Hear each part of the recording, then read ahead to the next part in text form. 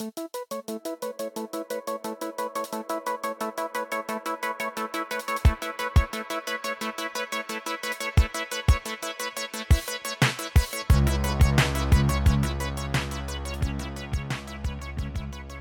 and friends, hello. This is the Highlands Bunker Podcast. We're in the shadow of Rockford Tower. We're behind enemy lines. We're in the belly of the Delaware Way beast. And we're here again for a court review. Trial, day 5. The state versus the Auditor of Accounts, Kathy McGinnis. Bill, how are you? Day 5. Haven't shaved or showered in weeks. GE, Robert. GE.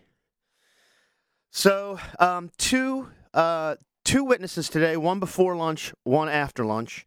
There were no limine objections this morning. I think the judge has basically made it clear that he wants a lot of that stuff to happen like outside the 9:30 to 4:30 sort of schedule.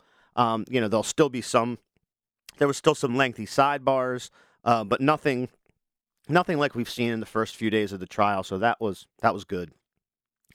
And then the prosecution calls its first witness of the day, who is the owner, founder, whatever, of My Campaign Group and Innovate Consulting, Christy Gross. Bill, what did we get from this testimony? The state called Christy Gross because she's pretty integral to 2 of these 5 counts at least against Ms. McGinnis. And so, listeners recall that it is a crime under Delaware law to basically be a state agency. And I'm going to, I may butcher this paraphrase, but here's the gist of it. Basically, any sort of state-issued or state-awarded contract that is going to exceed $50,000 needs to be presented to public bidding. You can't enter it just into a two-way street agreement for professional services on the down low if it's to exceed that amount. And related to that, individual payments as compensation to a person or a group under that public contract, those payments for invoices should not exceed $5,000. So this is the state's attempt to sort of reconcile the boring accounting work that we saw in week 1 with the individual whose businesses actually received money for professional services awarded by the auditor's office. So this is the big contract in question. Again, we're not talking millions of dollars. Rob, you like to remind us that Attorney General Jennings last fall said, this case actively involves thousands of dollars. Yes. We're clutching our pearls. Our hats are comically popping off. We couldn't believe it. So I think overall, Christy Gross's background is in issue campaigning, public policy, some electoral work. My best description of her is policy wonk. Back in say the early 2000s, the 2010s, I imagine that, she may have had a blog that was called Filibusters and Frown Lines or something. And it was like a deep dive into state and local politics. That's definitely her bread and butter rather than federal politics. I could see her being a poster on Daily Kos or Vox.com, a little concerned that the Daily Beast is just pulling the party a little too far to the left. That was sort of the vibe I got from her. I think she's sort of a centrist Democrat, campaign and issue policy sort of wonk who will contract with politicians kind of around the country on these limited engagements, these limited hangouts, if you will, to basically, support offices like the Auditor of Delaware, governors, etc. Yeah, what I took from it is, she seems to be a fairly sincere figure. She was just talking to Kathy about professional services, and they actually even brought up the fact that she called the first business, My Campaign Group, and that is her. That's actually her initials, MCG. So but she knew that was like a little bit like it would just the optics of it aren't great because you don't want to be states shouldn't be paying for campaign services out of state. That would be like a private person. But I mean, so the optics kind of looked silly, but she seemed very sincere. I mean, the contract was entered into before COVID. There were a couple of invoices before COVID that were just like $3,000, like they said. And then when COVID hit, there was this big effort to get a multi-state task force of auditors together. And again, this is this woman's bread and butter, to get this multi-state task force together of all of these auditors to start auditing like federal COVID funds. And they sent over a question to the AG's office, to the lawyer who is in charge of basically giving the auditor legal advice. The lawyer was like, well, in this state, the auditor does not have the statutory power to do these kinds of audits.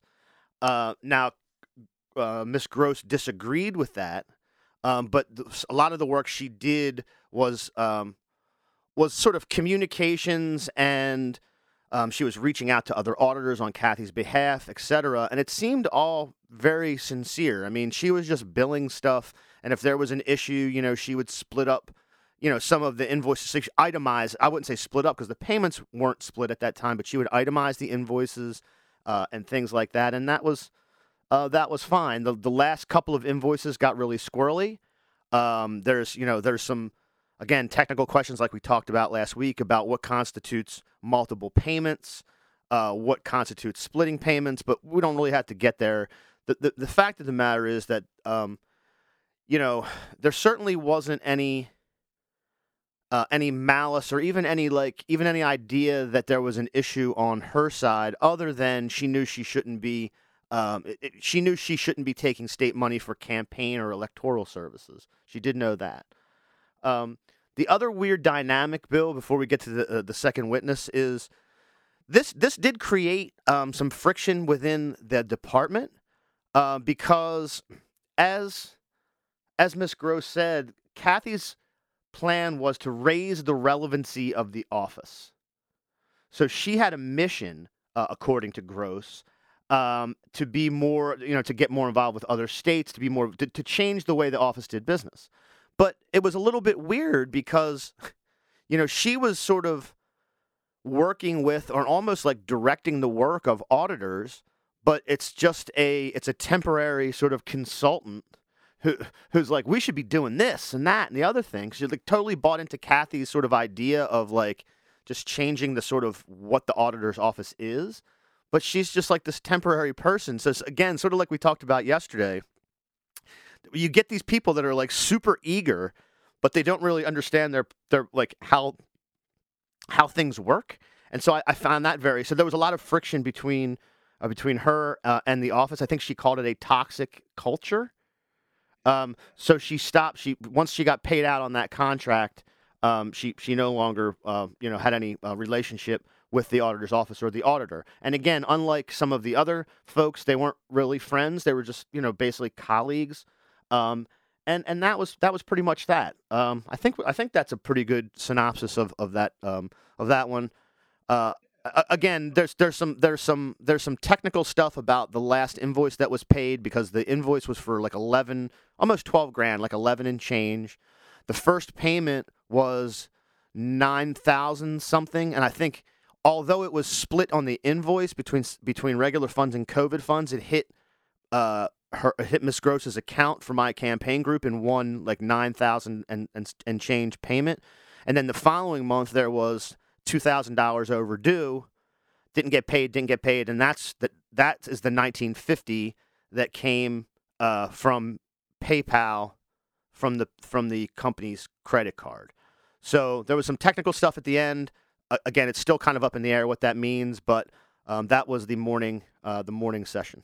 Yeah, and Rob, you sort of alluded to this, but I think that in addition to sort of the mechanics of sort of reverse, or maybe, auditing this professional services contract, that's why Ms. Gross was on the stand today, but also to provide a peek behind the curtain at the inner workings and the sort of slightly chaotic energy that's emitted from the auditor's office in Dover. Um, so I think there was one anecdote. There was one other one. Do you want to talk about the JFC prep, the budget prep deck? Yeah, I mean, I think this is an example of sort of like Christie's work ethic and sort of the relationship and how it was strained with Kathy's office. And just to provide a really quick version of the timetable, Christie did do campaign services for Kathy back in 2016 when she ran for lieutenant governor. No activity. Basically, Christie went to briefly work for the Mike Bloomberg for president campaign. She was on the front lines of the soda wars and the big sugar wars. And then basically in 2019, Kathy reached out and said, hey, I'd really like you to maybe even serve a couple big positions, both on a part-time basis in my administration. They basically reached this agreement for professional services. I believe Ms. Gross had just had a kid and kind of wanted to work, but wanted to really cap the hours. So I remember her saying that she worked out a formula in her head. I'm going to cap my hours. So this contract really is only going to max out at about $45,000. And because the state was getting sort of the separate pool of money, of COVID relief money, that's also contributing to the confusion, because Kathy would say, pay X amount of Christie's invoice out of the state of Delaware funds, pay the remainder out of COVID funds. And Rob, we don't have to get into it. Some of the invoices were also misdated at times and then corrected. The gist of it to me is, yeah, she got paid more than $50,000. This was not a public bidding contract. And also some of the payments far exceeded $5,000. I don't know if the state has demonstrated that to the jury in totally convincing manner yet. Again, kind of boring. And again, we're not talking about a ton of money. But yeah, so during the preparations for the Joint Finance Committee hearing that I gave the C- D+ grade to yesterday, there'd been a lot of back and forth, because Christie was sort of looking at the deck, if you will, for this presentation before the JFC, and Christie's like, all these numbers are effed up. The her chief of staff, the sort of auditors and leadership roles, they've done goofed here. So she pulled like an all-nighter of a weekend to basically correct the data that the auditor's office was relying upon to basically ask the JFC for more money in the upcoming fiscal year. There was some back and forth with her then chief of staff, Kathy's chief of staff. They're like, all right, well, thank you for identifying these problems. The long story short, Christie, all of that work was for naught, because before the committee, they went back to the original version of the PowerPoint and basically were using bad numbers, bad finances. Yeah, and so there was a little that was sort of the, I guess what was referred to as the straw that broke the camel's back. She had a conversation with Mr. Van Horn, Thomas Van Horn, when he was the chief of staff in the auditor's office, and they had this sort of late night conversation, 9 p.m. right the day before the budget hearing. And he was like, okay, I think I can fix some of this, but they never fixed any of it. It went out the way that it was. It was all jammed up, and she just left finally like a bad taste in her mouth, and she was sort of done with it. And again, I don't think this necessarily was very clear about how it supported some of the criminal charges. I don't think, I personally don't think it painted anybody in a terrible light as far as like Christy Gross and her businesses. I just think it was, she got caught up in a sort of a what she called herself sort of a toxic situation that had some blowback on her. So that's that. Yeah, that's my takeaway, Rob. It was kind of neat. She was called as a state's witness, but I made a note today that Ms. Gross, she kind of wasn't a friendly witness to either party here. No. She did say, Kathy and I aren't friendly. It didn't seem like it was it wasn't like a Ms. Bird relationship. No. But, I think Christie's moved on. I think that she, I felt a little bit of sympathy for her because her business has suffered as a result of sort of bad PR via the Kathy trial. So she did mention that. So yeah, I think that this was helpful. I think she's instrumental in the state's case, but no major fireworks. Nothing we didn't really know before. No, the one thing they did present, as far as like trying to sort of tie her to campaign work, was Kathy was giving some remarks for the Delaware Democratic Coordinating Committee.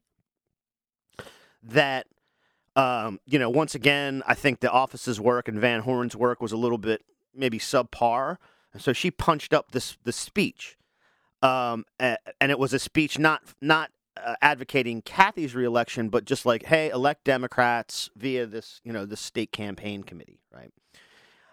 And number one, it's pretty vague that that's like electioneering on her behalf because it's sort of not. And also, she didn't charge for this. This isn't a charge that is shown up on any of the invoices. She sort of like when she worked on the JFC deck over the weekend. She was just like, I just wanted it to be right. I was just trying to be like professional and helpful.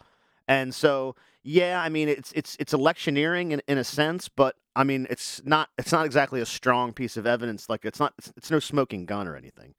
No. And final footnote here, and this is for the real heads, the Kirsten Walters of the world, the dedicated Wikipedia-esque archivers.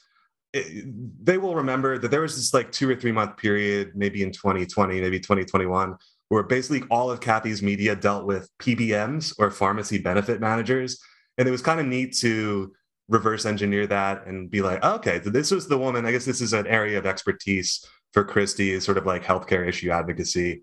So if you go back through the timeline, there was this period of time where just everyone, Kathy was just, every post was about PBMs, and it was like, well, I am a pharmacist, so this is an area of my expertise. Yeah, I still don't really know what it means though.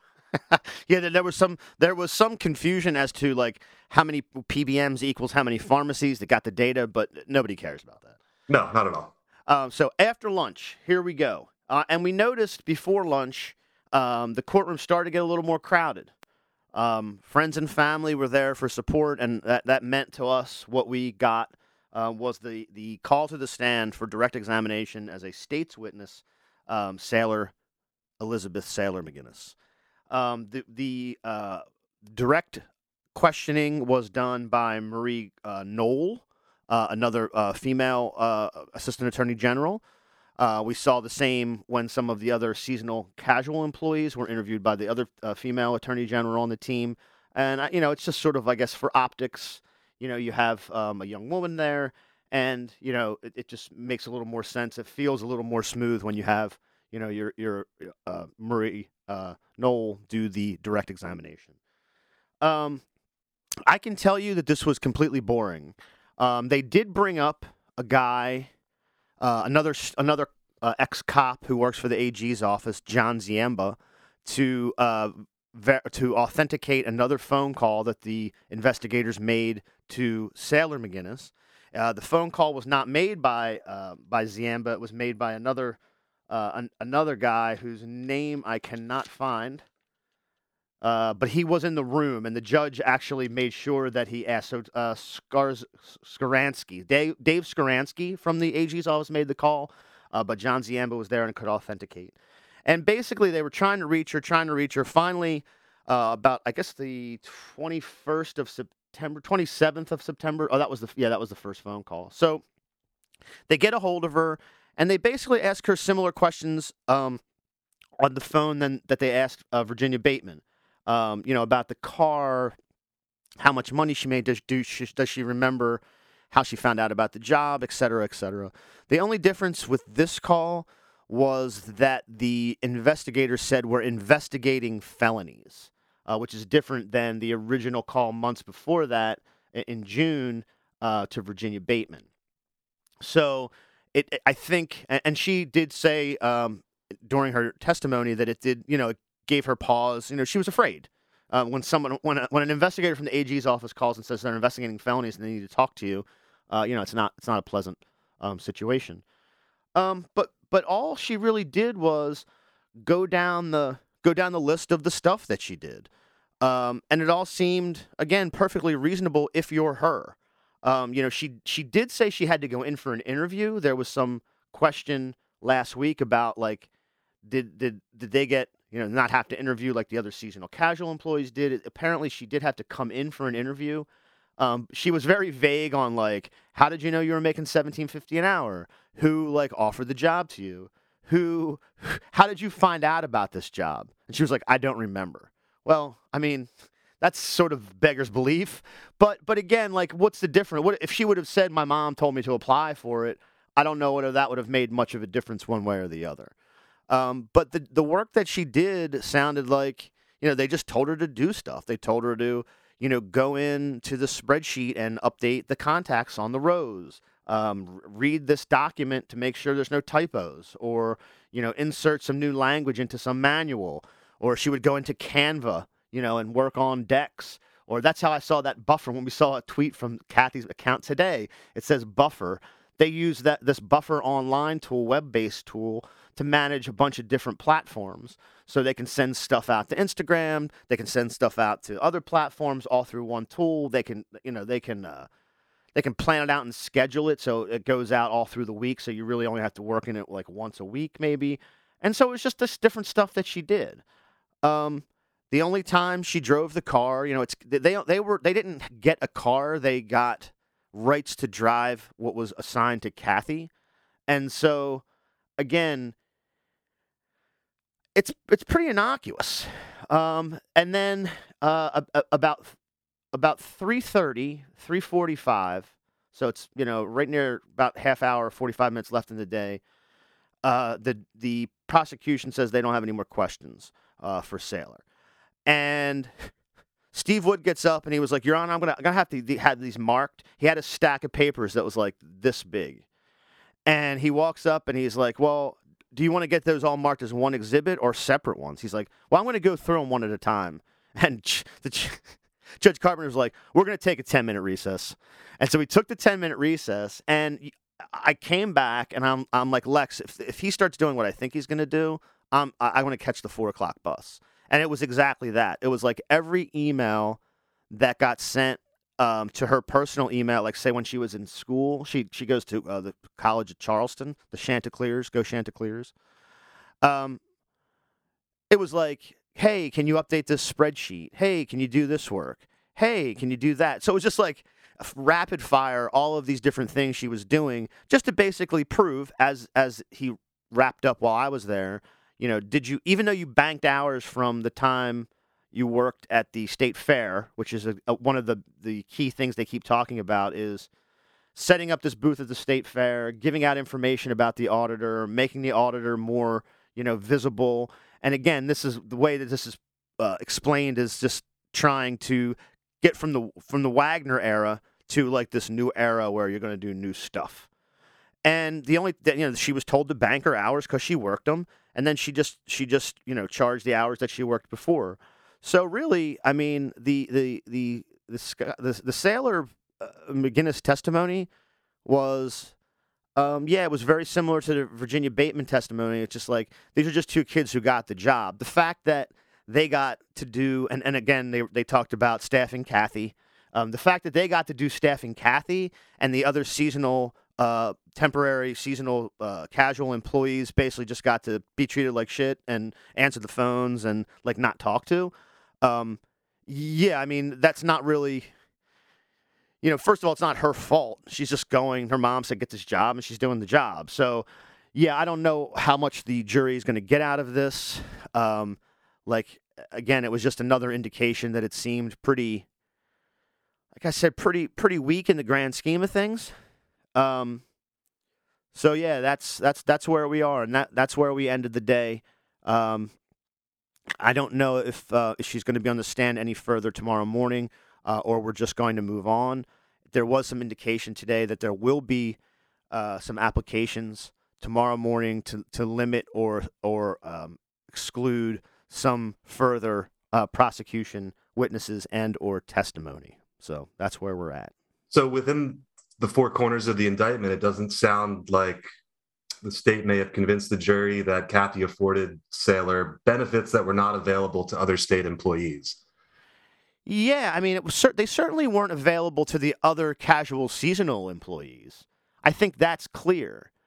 But, I mean, is the difference so stark that the jury is going to, are they going to be able to say that? Like, okay, well, here's two casual seasonal employees that we brought to the stand the first day or two of the trial. They were making less. They had to split their time. Sailor and Virginia, because they're besties from Henlopen Acres or whatever. They got to work together. Where if you remember last week, Bill and I telling you that Rosaline Maurice and Elizabeth Mary Vargas had to split their time. So one of them worked Monday, Wednesday. One of them worked Tuesday, Thursday. They split Friday, whatever. They didn't have Virginia and Sailor didn't have to do that. Well, some say it takes two to tango. I say it takes two to staff Kathy. At least two. I mean, there's no question about it. So yeah, I mean, so there was definitely, I mean, to the language within the confines of that charge in the indictment, I suppose they can make that argument, like the argument that I just made. Now, if that differentiation means anything, if they've demonstrated that with enough evidence to the jury, time will tell. Yeah, and just this reminds us that nepotism in Delaware is not a crime. Nepotism in situations like this involving elected official or appointed officials, because if that were a crime, we'd see a lot of indictments like this. We'd be in Dover bi-monthly, Rob. Yeah, we'd have to get ourselves we'd have to go in like they do in D.C. and all go in on like one apartment, so we have like a crash pad down there because we'd be there quite a bit. Yeah, we could have like a Kent County like odd couple house, like where I'm the tidy one, you're the one who's like I'm the slob. You're slob. It's like, can you please just crack a window if you're gonna do that? Susan and Jess don't get mad at all. They're actually sort of enjoying their free time at home. Yeah. But yeah, let's hope it doesn't get to that. Yeah, it's the Delaware Call Dover Bureau. That sounds great. Yeah. So again, I wasn't there this afternoon. Doesn't sound like it was super exciting. I mean, I was sort of nervous for Kathy's daughter just because this seems like it could be an emotional or, a charged experience, but it sounds like she was pretty cool, calm, and there weren't any, there no fireworks, right? No fireworks. I mean, the family was a little, you could feel like not only did more of the family turn up to support Sailor, and Virginia Bateman was there, but you could feel that they were even more concerned for her, probably because of her age. Just like, I mean, she's 20, she looked like a kid, and so yeah, I mean, that was kind of palpable. But as far as the testimony, as far as what came out, again, what I said. It's there. If you look close enough, you can see what's going on. But again, nepotism's not a crime, and yeah, I mean, just because their jobs paid a few dollars more and were a little more fun, and they got to work together because they're friends or whatever. So yeah, I mean, if you're gonna point to the crime that you've outlined in the indictment and say that's the evidence of that crime, I mean, I suppose it is, but I mean that's the jury's going to have to weigh in on that, and I have no idea what they're going to do. So what's it look like for tomorrow? We'll be back for a full day. We got 1.5 days remaining this week. Correct. So tomorrow, I mean, we still haven't. There's a couple other names that have come up, like in the staff. This woman, Miss Horsey, I think is her name. There was a few others, but again, I think we're going to see some arguments. I'm guessing, unless it gets sorted out between the council tonight, we'll see some arguments tomorrow about limiting some of this testimony. We haven't seen the investigators up except to give credence to some recorded audio of phone conversations. So I don't know if we're going to see them. But by the end of the week, I think that the end will be in sight. The end game, it could be drawn out a little bit because there will be, I'm sure, again, there'll be a lot of applications and motions after both counsel rest and even after the closing arguments. I suspect because of the nature of this, and it's kind of complicated or convoluted, I should say, I think that the jury instructions are going to be a little bit complicated and more lengthy than they may have otherwise been. It's sort of speculation on my part. I was talking to Lex about this today. But, fingers crossed that we're nearing the business end, and sometime next week, we'll be able to talk about a result. I can't wait. I really, really can't wait. Some other things have happened. I'll give you guys some teasers. I don't want to talk about it too much right now. We really ran over yesterday because of some of the bombshell testimony that came out. So we're going to cut it off today. And just know that we have other things in the works around this for further updates, more analysis, maybe some bonus episodes. So stay tuned, everyone. And if you can, go on the Patreon, hit us up, show us a little love. We're really, I think we're starting to make some traction for reasons that I'm not going to go into right now. But do whatever you can to support us, because people seem like they're liking this stuff, and we certainly like doing it. But a little support will help us continue to do it into the future. So, Bill, I'll see you first thing tomorrow morning, bright and early. That sounds good. Yeah, just to echo Rob, Carl and Rob have been doing a really cool thing here locally, and they've been doing it for about 200 episodes, I believe. So, yeah, please throw them a few bucks, support on Patreon. If you become a subscriber to either Patreon or through Stitcher Premium, you get these episodes the day before the public gets them. So we're actually going to be talking about the day of the trial, the day before it comes out. We've got Marty on IT, and Marty works with his buddy Doc to travel back to the future so we can get these out. So Carl can basically put this on the RSS feed. So I know it sounds a little confusing. Bottom line, it's $5. It's the cost of a fancy sweet tea. So Carl and Rob, thank you as always for letting me sit in, and we'll see you tomorrow. Yep, see you tomorrow. Left is best.